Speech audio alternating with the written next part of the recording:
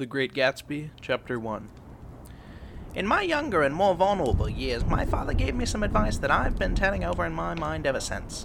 Whenever you feel like criticizing anyone, he told me, just remember that all the people in this world haven't had the advantages that you've had. He didn't say any more, but we've always been unusually communicative in a reserved way, and I understood that he meant a great deal more than that. In consequence, I'm inclined to reserve all judgments, a habit that has opened up many curious natures to me and also made me the victim of not a few veteran bores.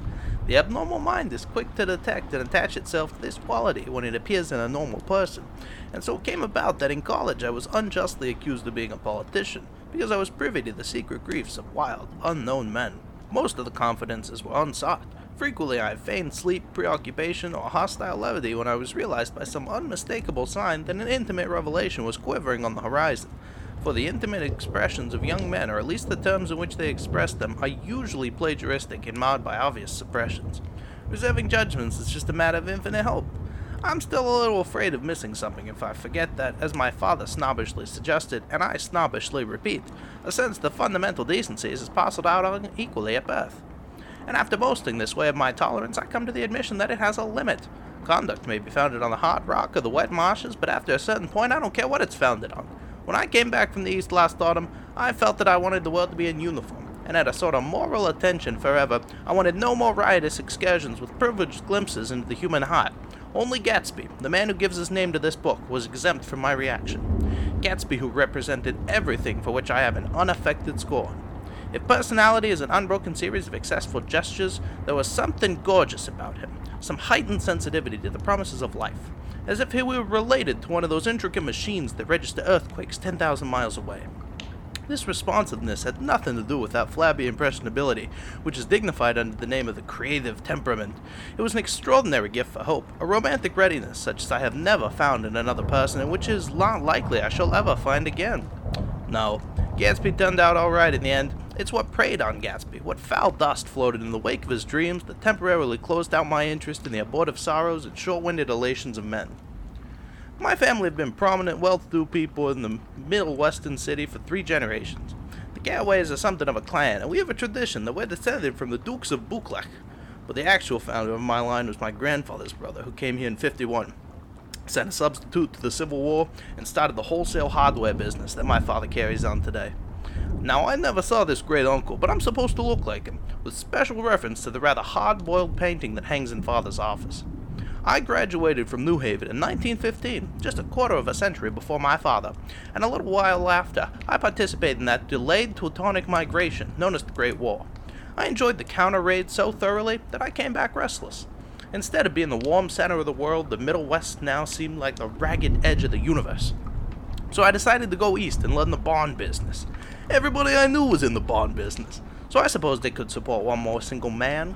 All my aunts and uncles talked it over as they were choosing a prep school for me, and finally said, "Why, yes," with very grave, hesitant faces. Father agreed to finance me for a year, and after several delays I came east permanently, I thought, in the spring of '22. The practical thing was to find rooms in the city, but it was a warm season. I had just left a country of wide lawns and friendly trees, so when a young man at the office suggested that we take a house together in a commuting town, it sounded like a great idea. He found the house, a weather-beaten cardboard bungalow at $80 a month, but at the last minute, the farm ordered him to Washington, and I went out to the country alone. Yeah, I had a dog, at least I had him for a few days until he ran away, and an old Dodge and a Finnish woman who made my bed and cooked breakfast and muttered Finnish wisdom to herself over the electric stove. Yeah, I was lonely for a day or two until one morning some man more recently arrived than I stopped me on the road. "Hey, how do you get to West Egg Village?" he asked helplessly. I told him, and as I walked on, I was lonely no longer. I was a guide, a pathfinder, an original settler. He'd casually conferred on me the freedom of the neighborhood. And so with the sunshine and the great busts of leaves growing on the trees, just as things grow in fast movies, I had that familiar conviction that life was beginning over with the summer. There was so much to read for one thing, and so much fine health to be pulled down out of the young breath-giving air. I bought a dozen volumes on banking and credit and investment securities, and they stood on my shelf in red and gold like new money from the mint, promising to unfold the shining secrets that only Midas and Morgan and Maecenas knew. And I had the high intention of reading many other books besides. You know, I was rather literary in college. One year I wrote a series of very solemn and obvious editorials for the Yale News. And now I was just going to bring back all things into my life and become again the most limited of all specialists, the well-rounded man. This isn't just an epigram. Life is much more successfully looked at from a single window, after all. It was a matter of chance that I should have rented a house in one of the strangest communities in North America. It was on that slender, riotous island which extends itself due east of New York, and where there are, among other natural curiosities, two identical formations of land. Would you believe that? 20 miles from the city, a pair of enormous eggs, identical in contour and separated only by a courtesy bay, jut out into the most domesticated body of salt water in the Western Hemisphere, the Great Wet Barnyard of Long Island Sound. They're not perfect ovals like the egg in the Columbus story, they are both crushed flat at the contact end, but their physical resemblance must be a source of perpetual confusion to the gulls that fly overhead. To the wingless, a much more arresting phenomenon is their dissimilarity in every particular except shape and size. I lived at West Egg, the less fashionable of the two, though this is a superficial tag to express the bizarre and not a little sinister contrast between them. My house was at the very tip of the egg, only 50 yards from the Sound, and squeezed between two huge places that rented for $12,000 or $15,000 a season. The one on my right was a colossal affair by some standard. It was a factual imitation of some Hotel de Ville in Normandy, with a tower on one side spanking new under a thin beard of raw ivy, and a marble swimming pool and more than 40 yards of lawn and garden. Or rather, as I didn't know Mr. Gatsby, it was a mansion inhabited by a gentleman of that name. My own house was an eyesore, but it was a rather small eyesore and had been overlooked, so I had a view of the water, a partial view of my neighbor's lawn, and the consoling proximity of millionaires, all for $80 a month. Across the courtesy bay, the white palaces of fashionable East Egg glittered along the water, and the history of the summer really begins on that evening I drove over there to have dinner with the Tom Buchanans. Daisy was my second cousin, once removed, and I'd known Tom in college, and just after the war I spent 2 days with them in Chicago. Now, her husband, among various physical accomplishments, had been one of the most powerful ends that ever played football at New Haven. A national figure in that way, one of those men who reached such an acute limited excellence at 21 that everything afterwards savors of anticlimax. His family were enormously wealthy. Even in college, his freedom with money was a matter for reproach, but now he'd left Chicago and come east in a fashion that rather took your breath away. For instance, he'd brought down a string of polo ponies from Lake Forest. It was hard to realize that a man in my own generation was wealthy enough to do that. Why they came east, I don't know. They had spent a year in France for no particular reason, then drifted here and there, unrestfully, wherever people played polo and were rich together. This was a permanent move, said Daisy over the telephone, but I didn't believe it. I had no sight into Daisy's heart, but I felt like Tom would drift on forever, seeking a little wistfully for the dramatic turbulence of some irrecoverable football game. And so it happened that on a warm, windy evening I drove over to East Egg to see two old friends whom I scarcely knew at all. The house was even more elaborate than I expected, a cheerful red and white Georgian colonial mansion overlooking the bay. The lawn started at the beach and ran toward the front door for a quarter of a mile, jumping over sundials and brick walks and burning gardens. Finally, when it reached a house drifting up the side in bright vines as though from the momentum of its run. The front was broken by a line of French windows, glowing new with reflected gold and wide open to the warm, windy afternoon, and Tom Buchanan in riding clothes was standing with his legs apart on the front porch.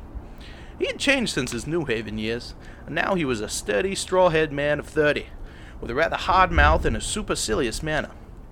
Two shining, arrogant eyes had established dominance over his face and gave him the appearance of always leaning aggressively forward. And not even the effeminate swank of his riding clothes could hide the enormous power of that body. He seemed to fill those glistening boots until he strained at the top lacing, and you could see a great pack of muscle shifting when his shoulder moved over his thin coat. It was a body capable of enormous leverage, a cruel body. His speaking tone, a gruff, husky tenor, added to the impression of fractiousness he conveyed. There was a touch of paternal contempt in it, even toward people he liked, and there were men at New Haven who hated his guts. "Now don't just think my opinion on these matters is final," he seemed to say, "just because I'm stronger and more of a man than you are."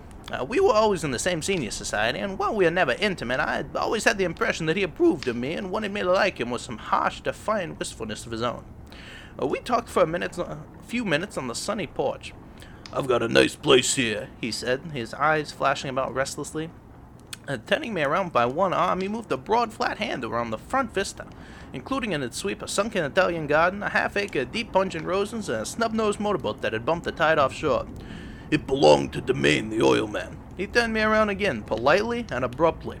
"We'll go inside."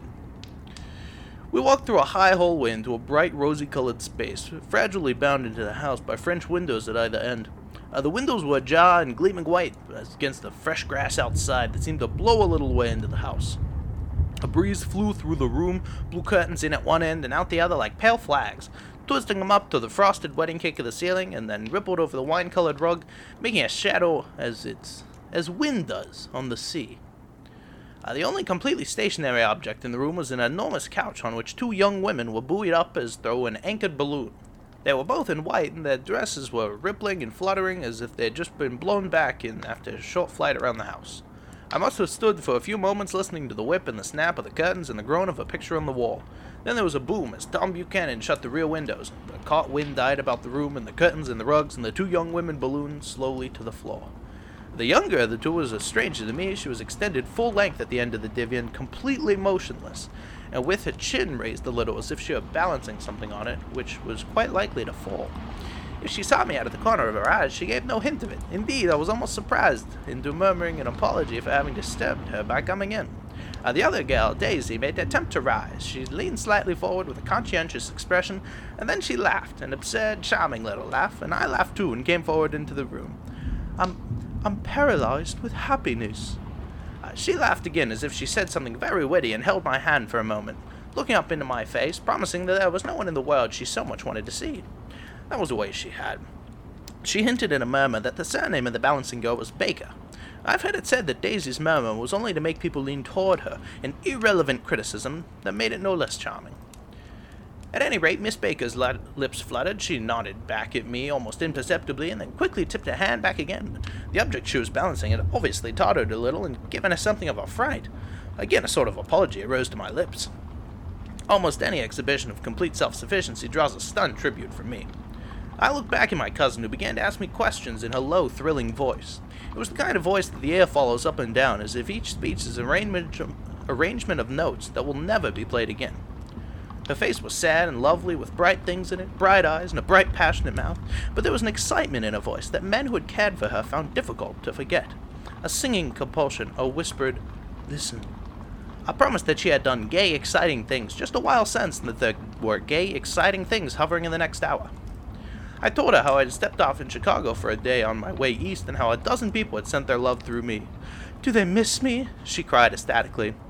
"The whole town is desolate. All the cars have left the rear wheel painted black as a mourning wreath, and there's a persistent wail all right down to the North Shore." "How gorgeous! Let's go back, Tom, tomorrow!" Then she added irreverently, "You ought to see the baby." "I'd like to." "She's asleep. She's 2 years old. Haven't you ever seen her?" "Never." "Well, you ought to see her. She's—" Tom Buchanan, who had been hovering restlessly around the room, stopped and rested his hand on my shoulder. "What are you doing, Nick?" "I'm a bond man." "Who with?" I told him. "Never heard of him," he remarked decisively. This annoyed me. "You will," I answered shortly, "if you will stay in the East." "Oh, I'll stay in the East, don't you worry," he said, glancing at Daisy and then back at me as if he were alert for something more. "I'd be a gosh damn fool to live anywhere else." At this point, Miss Baker said, "Oh, absolutely!" with such suddenness that I started. It was the first word she'd uttered since I came into the room. Evidently it surprised her as much as it did me, for she yawned and with a series of rapid, deft movements stood up into the room. "I'm stiff," she complained. "I've been lying on that sofa for as long as I can remember." "Don't look at me," Daisy retorted. "I've been trying to get you to New York all afternoon." "No thanks," said Miss Baker to the 4 cocktails just in from the pantry. "I'm absolutely in training." Her host looked at her incredulously. "You are?" He took down his drink as if it were a drop in the bottom of a glass. "How you ever get anything done is beyond me." I looked at Miss Baker, wondering what it was she got done. I enjoyed looking at her. She was a slender, small-breasted girl with an erect carriage which she accentuated by throwing her body backwards at the shoulders like a young cadet. Her gray, sun-strained eyes looked back at me with a polite reciprocal purity out of a wan, charming, contented face. It occurred to me now that I'd seen her, or a picture of her, somewhere before. "You live in West Egg," she remarked contemptuously. "I know somebody there." "I don't know a single—" "You must know Gatsby." Gatsby? Demanded Daisy. What Gatsby? Before I could reply that he was my neighbor, dinner was announced. Wedging his tense arm imperatively under mine, Tom Buchanan compelled me from the room as though he were moving a checker to another square. Slenderly, languidly, their hands set on their hips, the two young women preceded us out into a rosy-colored porch open toward the sunset, where 4 candles flickered on the table in the diminished wind. "Why candles?" objected Daisy, frowning. She snapped them out with her fingers. "In 2 weeks it'll be the longest day in the year." She looked at us all radiantly. "You always watch for the longest day of the year and then miss it. I always watch for the longest day in the year and then miss it." "We ought to plan something," yawned Miss Baker, sitting down at the table as if she were getting into bed. "All right," said Daisy. "What do we plan?" She turned to me helplessly. "What do people plan?" Before I could answer her, my eyes fastened with an odd expression on her little finger. "Look," she complained. "I hurt it." We all looked. The knuckle was black and blue.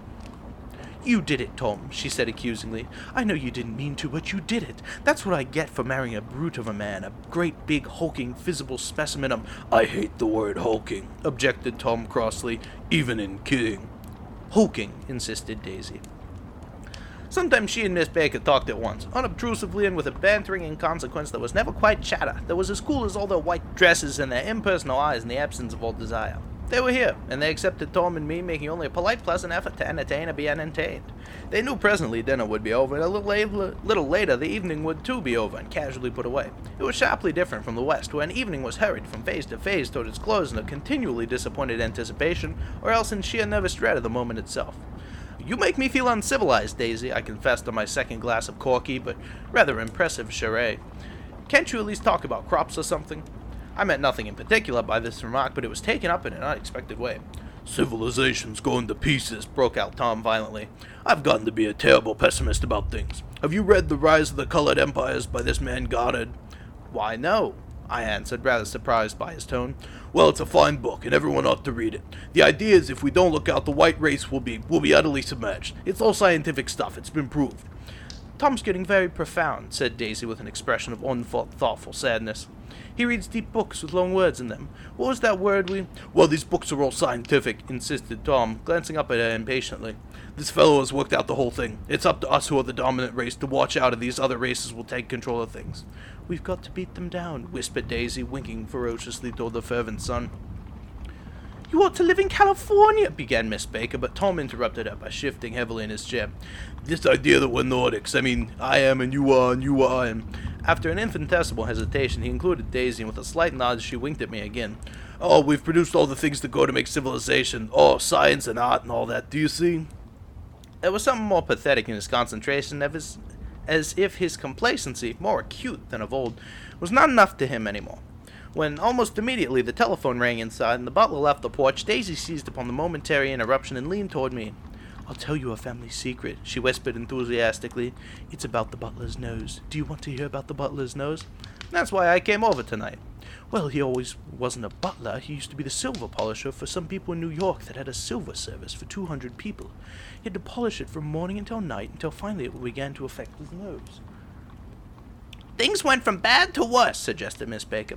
"Yes, things went from bad to worse until he finally had to give up his position." For a moment the last sunshine fell with romantic affection upon her glowing face. Her voice compelled me breathlessly forward as I listened, then the glow faded, each light deserting her with lingering regret, like children leaving a pleasant street at dusk. The butler came back and murmured something close to Tom's ear, whereupon Tom frowned, pushed back his chair, and without a word went inside. As if his absence quickened something within her, Daisy leaned forward again, her voice glowing and singing. "I love to see you at my table, Nick. You remind me of a rose, an absolute rose. Doesn't he?" She turned to Miss Baker for confirmation. "An absolute rose?" Now this was untrue. I am not even faintly like a rose. She was only extemporizing, but a stirring warmth flowed from her as if a heart was trying to come out to you concealed in one of those breathless, thrilling words.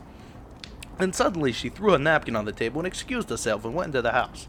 Miss Baker and I exchanged a short glance, consciously devoid of meaning. I was about to speak when she sat up alertly and said, "Shh!" in a warning voice. A subdued, impassioned murmur was audible in the room beyond, and Miss Baker leaned forward, unashamed, trying to hear. At this moment trembled on the verge of coherence, sank down, mounted excitedly, and then ceased altogether. "This Mr. Gatsby you spoke of is my neighbor," I said. "Don't talk. I want to hear what happens." "Has something happened?" I inquired innocently. "You mean to say you don't know?" said Miss Baker, honestly surprised. "I thought everybody knew." I don't. Why, she said hesitantly, Tom's got some woman in New York. Got some woman, I repeated blankly. Miss Baker nodded. She might have the decency to not phone him at dinner time, don't you think? Almost before I'd grasped her meaning, there was the flutter of a dress and the crunch of leather boots, and Tom and Daisy were back at the table. It couldn't be helped, cried Daisy with tense gaiety. She sat down, searched glancingly at Miss Baker, and then at me, and then continued, I look outstairs for a minute, and it's very romantic outdoors. There's a bird on the lawn that I think must be a nightingale come over on the Cunard or White Star line. He's singing away, her voice sang. It's romantic, isn't it, Tom? Very romantic, he said. And then miserably to me, if it's light enough after dinner, I want to take you down to the stables. The telephone rang inside startlingly, and as Daisy shook her head decisively at Tom, the subject of the stables, in fact all subjects, vanished into air. Among the broken fragments of the last 5 minutes at table, I remember the candles being lit again, pointlessly, and I was conscious of wanting to look squarely at everyone and yet to avoid all eyes. I couldn't guess what Tom and Daisy were thinking, but I doubt even if Miss Baker, who seemed to have mastered a certain handy skepticism, was able utterly to put this fifth guest's shrill, metallic urgency out of mind. To a certain temperament, the situation might have seemed intriguing. My own instinct was to telephone immediately for the police. The horses, needlessly to say, were not mentioned again. Tom and Miss Baker, with several feet of twilight between them, strolled back into the library as if to a vigil beside a perfectly tangible body. While trying to look pleasantly interested and a little deaf, I followed Daisy around a chain of connecting verandas to the porch in front. In its deep gloom we sat side by side on a wicker settee. Daisy took her face in her hands as if feeling its lovely shape, and her eyes moved gradually out into the velvet dusk. I saw that turbulent emotions possessed her, so I asked what I thought would be some sedative questions about her little girl. We don't know each other very well, Nick, she said suddenly. Even if we are cousins, you didn't come to my wedding. I wasn't back from the war. That's true, she hesitated. Well, I've had a very bad time, Nick, and I'm pretty cynical about everything. Evidently she had reason to be. I waited, but she didn't say any more, and after a moment I returned rather feebly to the subject of her daughter. I suppose she talks and eats and everything. Oh, yes. She looked at me absently. Listen, Nick, let me tell you what I said when she was born. Would you like to hear? Very much. It'll show you how I've gotten to feel about things. Well, she was less than a year old, and Tom was God knows where. I woke up out of the ether with an utterly abandoned feeling and asked the nurse right away if it was a boy or a girl. She told me it was a girl, and so I turned my head away and wept.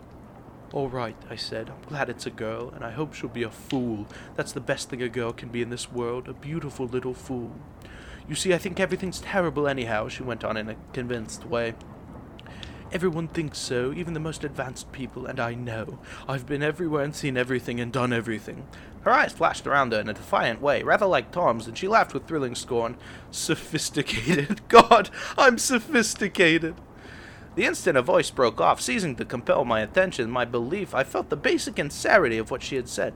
It made me uneasy, as if the whole evening had been a trick of some sort to exact a contributory emotion from me. I waited, and sure enough, in a moment she looked at me with an absolute smirk on her lovely face, as if she had asserted a membership in a rather distinguished secret society to which she and Tom belonged. Inside, the crimson room bloomed with light. Tom and Miss Baker sat at either end of the long couch, and she read aloud to him from the Saturday Evening Post, the words, murmurous and unreflected, running together in a soothing tone. The lamplight, bright on his boots and dull on the autumn leaf yellow of her hair, glint along the paper as she turned a page with a flutter of slender muscles in her arms. When she came in, she held for us for a moment, with a lifted hand, silent. To be continued, she said, tossing the magazine on the table, in our very next issue. Her body asserted itself with a restless movement of her knee, and she stood up. 10 o'clock, she remarked, apparently finding the time on the ceiling. Time for this good girl to go to bed. Jordan's going to play in the tournament tomorrow, explained Daisy, over at Westchester. Oh, you're Jordan Baker! I now knew why her face was familiar. Its pleasing, contemptuous expression had looked down at me from many retrograde pictures of the sporting life at Asheville and Hot Springs and Palm Beach. I'd heard some story of it, too, a critical, unpleasant story, but what it was I'd forgotten long ago. Good night, she said softly. Wake me up at 8, won't you? If you'll get up. I will. Good night, Mr. Carraway. See you anon. Of course you will, confirmed Daisy. In fact, I think I'll arrange a marriage. Come over often, Nick, and I'll sort of, fling you together. You know, lock you up accidentally in linen closets and push you out to sea in a boat and all that sort of thing. Good night, called Miss Baker from the stairs. I haven't heard a word. "She's a nice girl," said Tom after a moment. "They oughtn't to let her run around the country this way." "Who oughtn't to?" inquired Daisy coldly. "Her family." "Her family is one aunt about 1,000 years old. Besides, Nick's going to look after her, aren't you, Nick? She's going to spend lots of weekends out there this summer. I think the home influence will be very good for her." Daisy and Tom looked at each other for a moment in silence. "Is she from New York?" I asked quickly. "From Louisville. Our white girlhood was passed together there. A beautiful white—" "Did Nick give you a heart-to-heart talk on the veranda?" demanded Tom suddenly. "Did I?" She looked at me.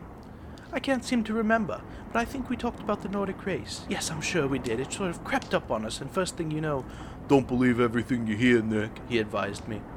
I said lightly that I had heard nothing at all, and a few minutes later I stood up to go home. They came to the door with me and stood side by side in a cheerful square of light. As I started my motor, Daisy preemptively called, "Wait! I forgot to ask you something, and it's important. We heard you were engaged to a girl out west." "That's right," corroborated Tom kindly. "We heard that you were engaged." "Ah, it's libel. I'm too poor." "But we heard it," insisted Daisy, surprising me by opening up again in a flower-like way. "We heard it from 3 people, so it must be true." Of course I knew what they were referring to, and I wasn't even vaguely engaged. The fact that some gossip had published the banns was one of the reasons I'd come east. You can't stop going with an old friend on account of rumors, and on the other hand, I had no intention of being rumored into marriage. Their interest rather touched me and made them less remotely rich. Nevertheless, I was confused and a little disgusted as I drove away. And it seemed to me the thing for Daisy to do was rush out of the house, child in arms, but apparently there was no such intention in her head. As for Tom, the fact that he had some woman in New York was really less surprising than he had been depressed by a book. Something was really making him nibble at the edge of stale ideas, as if his sturdy physical egotism no longer nourished his peremptory heart. Already it was deep summer on roadhouse roofs and in front of wayside garages, when red new gas pumps sat out in pools of light, and when I reached my estate at West Egg, I ran the car under its shed and sat for a while on an abandoned grass roller in the yard. The wind had blown off, leaving a loud bright night with wings beating in the trees and the persistent organ sound as the full bellows of the earth blew the frogs full of life. The silhouette of a moving cat wavered across the moonlight, and turning my head to watch it, I saw I was not alone. 50 feet away, a figure had emerged from the shadow of my neighbor's mansion and was standing with his hands in his pockets regarding the silver pepper of the stars. Something in his leisurely movements and the secure position of his feet upon the lawn suggested that it was Mr. Gatsby himself, come out to determine what was his share of our local heavens. I decided to call to him. Miss Baker had mentioned him at dinner, and that would do for an introduction, but I didn't call to him, for he gave a sudden intimation that he was content to be alone. He stretched out his arms toward the dark water in a curious way, and as far as I was from him, I could have sworn he was trembling. Involuntarily, I glanced seaward and distinguished nothing except a single green light, minute and far away. That might have been the end of a dock. When I looked once more for Gatsby, he had vanished, and I was alone again in the unquiet darkness.